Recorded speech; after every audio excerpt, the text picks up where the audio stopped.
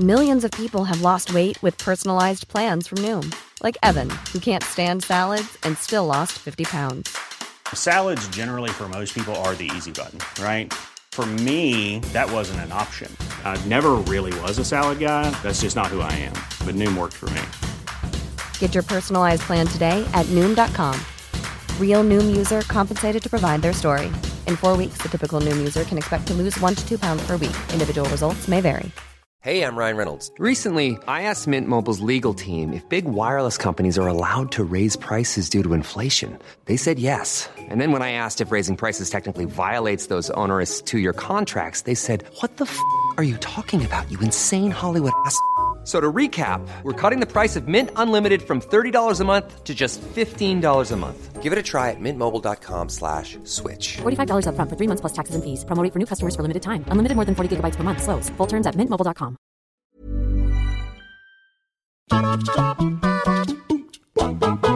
Hello everybody, welcome to What Culture Gaming. I'm Scott, joined by Josh. Hello, Scott. Hello, Scott, I was going to say that. Hello, Scott. Hello, Josh.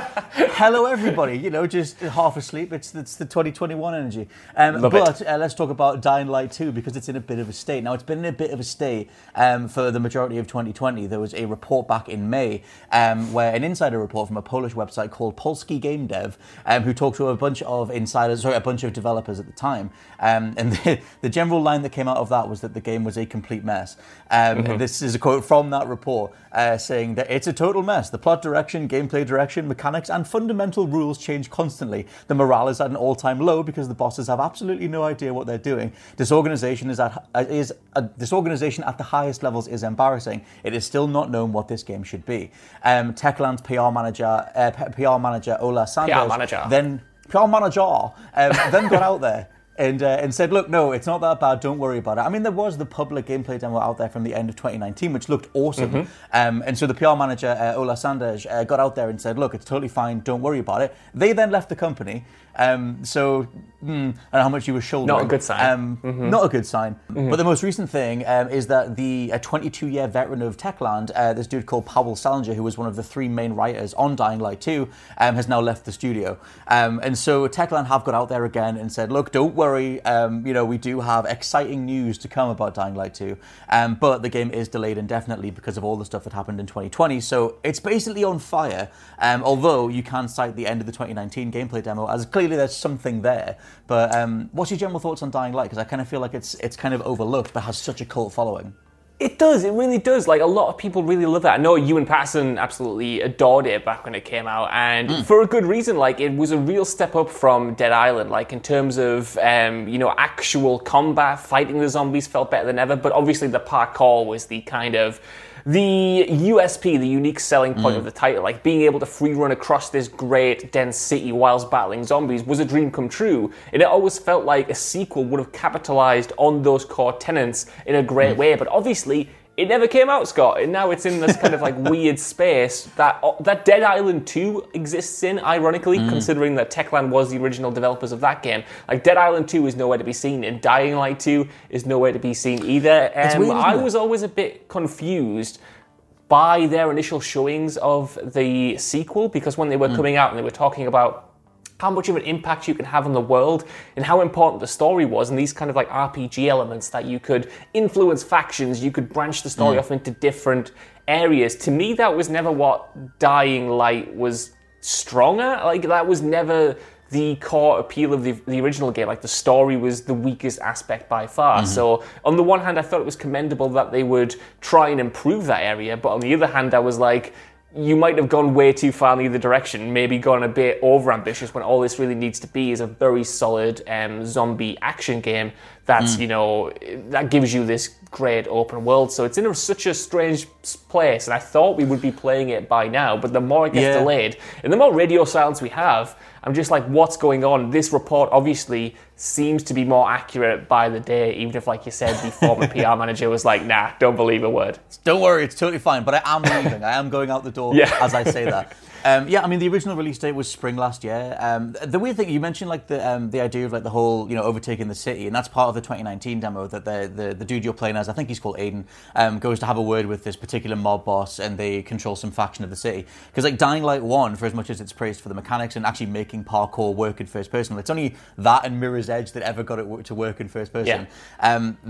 The biggest criticism of Dying Light 1, from what I could glean, I've actually never played Dying Light 1 outside the demo, was that the main villain was a bit naff, that the main villain was a little bit chasing Far Cry style, and it's like, I kind of wonder if they've gone, for Dying Light 2, it's like, well, we should actually flesh that side out and have like multiple districts, multiple crazy villain men, and I kind of think that if you imagine the dev time that this has taken, it's kind of before even Far Cry 5, so it's like before we got completely sick of big crazy antagonist man who talks to you super close in the camera, and I kind of wonder if they were going to chase that route, and sort of, you could kind of blend Far Cry's approach to antagonists with like a district-based power system, kind of like Shadow of Mordor or something. I don't know, I like the idea of what they're going for in theory, and I keep citing the 2019 demo, obviously that's all that's out there, but it does look really promising. So, but I guess, in regards to what this dude said that was part of the Polish report, that, disorganization at the highest levels is embarrassing and we still don't know what the game is, maybe that's just the case, that like some of them are like, we should make this really cool parkour combat thing, and the higher-ups or whoever are pushing for, no, we should ape Ubisoft and we should ape Far Cry because that's where the big bucks are. Yeah, I mean, Scott, does anyone know how to make a video game these days? I feel like every single time something falls apart, they're the same issues that are cited over and over again, no matter what the game is, no matter what the genre is, no matter the team behind it. It's all about disorganization at the highest level, and no one knows what they're working on, no one knows what it is. That's genuinely snapped me in two. I just sort of sat there and went, no, they can't really. I'm sort of, my default went to 2D games. I was like, well, pixel stuff still worked, and like that's cool, and Nintendo can do 3D things, but Cyberpunk's literally on fire, slapping itself in the face 24/7. Anyway, carry on. Yeah, just a dead man over here. That the AAA industry might just be fundamentally broken at its core because these same stories keep coming out over and over again, hopefully Dying Light 2 turns out to be really good, but from what this report was saying last year, the fact that every quest was more or less just a fetch quest, I think they mentioned, the fact that no one really knows how they're going to pull the story together. We've seen time and time again, developers and publishers come out with these great showings like this E3 2019 demo where it's like, look at the impact you can have on the world, look what you can do. But more often than not, that's just a vertical slice and it doesn't actually exist. Like, you can't play that thing. And then they need to somehow realize that. And the ambitions are always far too high. And the team can't quite reach the highest heights. Going back to CD Projekt Red for a second and Cyberpunk, this, to me, kind of feels like something similar in the fact that it was like Techland, before Dying Light, they made Dead Island, but they weren't really considered like this massive developer, you know what I mean? No. But then Dying Light did... Yeah, like Dying Light did elevate them to another level, I think, in terms of mainstream, and perhaps similar to how The Witcher 3 did in the mainstream's eye for CD Projekt Red, they've got a bit over-ambitious with their next project and thought, well, we've now got this, freedom, we've got this money, we're a proven success now, we could do whatever we want. But then they've got lost in the weeds and they've got lost in this disorganization or whatever. I hope not. But to me, like, we've seen history play out like this over and over again. And I don't want it to be true, Scott, but like I said, does anyone know how to make a video game at all in the modern age? Because I'm not convinced they do. I mean, even if even the Avengers can't survive more than like a week, then there is a hell of a reckoning that needs to be talked about. Also, though, to sort of like round this whole thing out, is the core appeal of Dying Light something that is now not as much? It's not as obvious as it used to be. Like the zombie fad sort of felt like it was a thing that was very much endemic of the early 2010s. You had like the Left 4 Dead and Dead Island and all these different things, and Call of Duty Zombies like managed to become this whole thing. And I feel like even COD Zombies has sort of died off a bit, even though Rich keeps like hammering at the window telling me to play the latest one. But in terms of like zombie appeal stuff, do you think that has changed? Because I think you've played way more zombie based stuff than I have in general anyway. I guess, for one, I agree with Rich. This year's Call of Duty Zombies has absolutely gripped me in a way that Call of Duty Zombies never has before. But I think it's really interesting, the two that you mentioned there. You mentioned Left 4 Dead, and you mentioned Dead Island, from back in the day. It's funny that this year, unless something happens, we'll have both their spiritual successes. We'll have Dying Light 2, and we'll have Back 4 Blood, which is very much Left 4 Dead, 3 in all but name from the original developers and stuff like that. So I don't think the fact that it's zombies will negatively impact it. I mean, we got World War Z a few years ago, you know what I mean? As long as the game's good, and I think Dying Light, more than any other zombie game from around that time, really did try to innovate in terms of its mechanics. You know, like you said, you obviously have the parkour, you have this cool open world, but you also have that really interesting day-night system, which has become a little bit more standard now. But the idea of going out during the day, trying to scavenge as much as you can, and then nightfall coming and the zombies becoming even more stronger and you having to run to a safe house, like that is still a cool idea, and it could be innovated upon even more. It's just, it depends what they focus on. It depends like what happens now, because I feel like a lot of the goodwill for Dying Light, which still is a great game with all of its DLC packaging, which they supported for way longer than they had to, by the way, like that was a really good move. Like, I don't know if it has the same staying power that it once had. I don't know if the same feverish desire for more Dying Light content is there in the way it was, you know, even 2 years ago. I'm not sure whether that's just the game itself or whether it's zombies as a whole, like you said.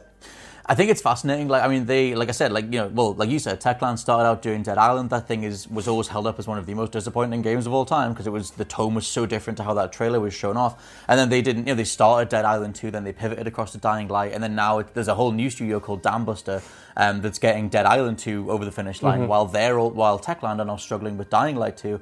And it's weird, like this sort of DNA of like first-person action-heavy zombie games, which should be the easiest thing to get right, but even Valve didn't do Left 4 Dead 3, and it's not until very recently that we've seen like Back 4 Blood come together, and it's like, I don't know, like something about kinetic zombie-based action just seems to be this, I don't know, this rabbit's foot thing to get a hold of.